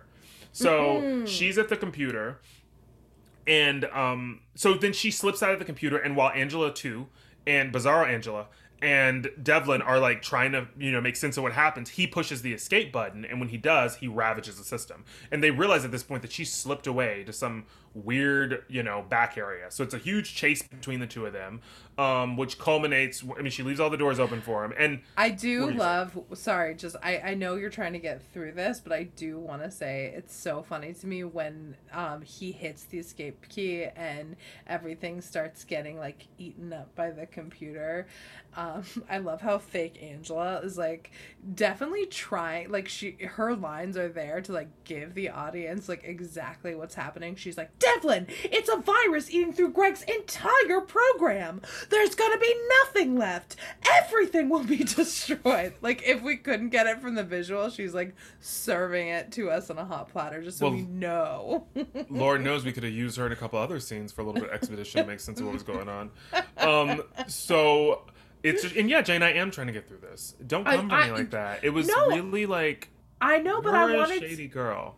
No, look, I know we've been talking about this for a long time. We gotta finish. We gotta get to the end. Girl, I could be on here with you for another hour. I love you. You're like my favorite person. You too. The only reason why is because I've got the old ball and chain out here. He's mean. He's bald. And he wants it his way. Our producer is nothing if not a taskmaster, and yeah, he is. He's a megalomaniac. I would like to use this opportunity to say that we are being emotionally abused by him, and I always type help stifling our creativity into the chat. I always scream help, and he's bad, and he's mean, and he's not my friend. I always type those things in. So I don't know who gets this chat thing because I tried to send it to FBI.edu and nothing happened. It's FBI. It's info@fbi.gov. I'm sure of it. And then just be like, hey, do you have anybody someone who is like the Alias people? You know what I mean? The people from the show Alias. From the Jennifer Garner show? Yeah, I love that show. Ugh, always bring her up. So anyway. So she gets away from him, and then she's hiding, and then he ends up shooting Bizarro Angela, mistakenly thinking it's her. Even though these two women look nothing alike. I knew it was fake Angela. Alike. I knew it was fake. They're not Angela even from, wearing like, similar outfits. Not even wearing similar outfits. So he shoots her dad and then gets over it really quickly. And then he sees real Angela at like the top, because real Angela is at the top of the stairs and she sees him. And I really wanted her to laugh when she saw him realize that he killed the wrong one, or be like, dummy. But she's got to get out of there. Fucking blind as a bat, you idiot. Yeah, she wishes she had my measurements. And so then she takes off. And she's like running away, and then she uses the door trick to her advantage for once. She leaves that door wide open. He's coming after her, and he doesn't expect her though. And she's standing there, and she takes the fire extinguisher, and she knocks him in the head with it. He falls off of they're really high up. He falls off of the catwalk that they're on, and he lands on a piece of machinery, and he's dead. Did you clock that scream? Oh yeah. Ah! It's like, Tara and I were imitating it after we were watching it, because it sounds so unhinged and not like him. Like, it sounds like it's a fully different person. You know it's a fully different person. It's whoever was on set that day. Yikes. So he falls to his death, and then she says, she's like, now who's the webmaster of the net? No, she doesn't. No, she doesn't. Okay, she doesn't say that. No, she knocks him off, and she goes, no. She knocks him off. She spits on his body from She spits up on above. his dead body, and she goes, don't mess with my dial-up. So she bad. She spits a loogie, and she pees through the catwalk, and it lands on him. And then she goes, time to log off. Oh, that's so much better than mine. So then this all happens. She slips out just back into like this conference or convention, whatever. Like she just like slips back into it so casually, and then she walks by the screen. As if screen. she hasn't just killed a man. Exactly, and seen Bizarro Angela die. And so then she like comes back in, and like on the screen is like her like fake Ruth Marx profile that's like it's like disappearing, and so she's like, oof, good, under rug swept. And then she's out of there. Then we flash forward back to her house. Now her mom, I guess, is taking half days maybe away from the facility and like spending some time with her. I can't. Or did you she's think that at the facility. There? I don't know. No, she's at her home. Okay. Because they pull out at the end. They do it's her house. Oh yeah. So right. She's like her mom's planting plants outside. Her 32-year-old mother with Alzheimer's. Yeah, her mom is younger than her. They're planting plants outside, and then we get a little bit of a news report. We hear that, like, Greg, who ran this organization, that monster, he's been arrested, and he's going to have to answer for his crimes. And his role in the death of the Secretary of Defense. They say that. They're like, yeah. That's not going under sweepable. We know that that was a precipitous result of some misinformation that you gave, and you're going to have to pay for that too, Mr. Greg. And that's called American justice. Right, girl? And so that happens, and then she gets a shout out finally, Angela Bennett, for being so great at her job, and hopefully let's show her face on television, so maybe this can't happen again. Well, I don't know. I don't want her to get caught up in the net again. I don't think the exact same thing is going to happen to her again. Anyway, hopefully she'll be a part of the community now in a bigger way. I would have loved to see her go across the street to that woman's house though, and be like, "Hey, cunt. You got a new neighbor just back like again." Fucking smack her across her face. Slap her across the face and be like, "You caused a lot of this bullshit early on. You couldn't help me. Well, no one can help you right now. You're one of the fakest bitches in the neighborhood, though, so I shouldn't have expected anything else, Beverly." So that's it, and then that's the end of the movie. Yeah. Well, I guess I will ask, because I'm actually not sure. Normally I have an idea of what you think of a movie, but I will ask our classic question at the end. Would you watch this movie again? I would watch it again. I'd rather watch it again with you, though, because I feel like that would be fun. But did you enjoy it? I did. It was a lot of, like, old technology, so I did find myself like, what? Is this possible? What does this mean? Totally. Like, there was a lot of that, but I did enjoy it, yes. It's such a fun movie. It was a fun movie. And, like, watching Sandra Bullock do anything is always fun for me. Yeah, she's great. I fucking love her. I would love to know what you have picked out for me to watch next week. I'm almost certain you haven't seen this movie before. It is called Rent-A-Cop. No, it is I've never from seen it. I don't even. 1987. I've never heard of it. It's gonna be a real treat for you. Rent-A-Cop from 1987. Now, is that something? Is anybody in that movie? Oh yeah. Why? Wow, this is the first time that I've You'll never squeal. heard of the You're gonna movie. squeal when you see who's in this movie. It's a very exciting. Oh and, my god! Stars, girl, stars, Really? real stars. How have I never heard of it? It's a camp classic, and Okay. I think you're gonna enjoy it. I'm excited. I can't wait. I'm always excited. I'm always excited to see what you have cooked up for me. I would normally we ask like, what do you know about the movie? But you just made it clear that you don't know anything about I don't know. it. I know zero about this movie. So, yeah, I've never even heard so of I it. think yeah, so you'll enjoy it. Awesome. Well, thank you, Bran, for talking to me. Thank you, Jane. Thank you for talking to me. Always Thank you for pleasure. sharing with me. Mm. Thank you for being your kind of Wow. authentic. Yeah. I continue to choose learn to from take that, in the best way possible. And thank you to everyone who's currently listening. Hopefully you're still listening. We know it's a lot, but we loved it, and we love you. And if you want to continue to follow us, you can find us on Instagram and Facebook at Movies We Missed. And you can find us on Twitter at MWMChat. And you can find us in real life, and we'll pretend we don't know you. Oh, So- I thought you were gonna give like our physical addresses. But no, we Yeah, gotta cut Brandon this. lives at. No. Like, in what world? I live with the people. I'm all over. All right. Well, thank you, everybody. We will see you next week with Rent-A-Cop, apparently. And we love you, and we hope you have a good rest of your week. Bye. Bye.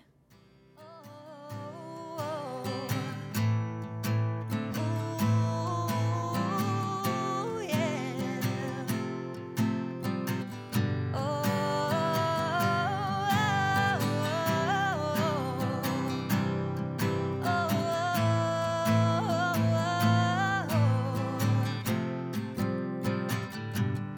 Movies we missed.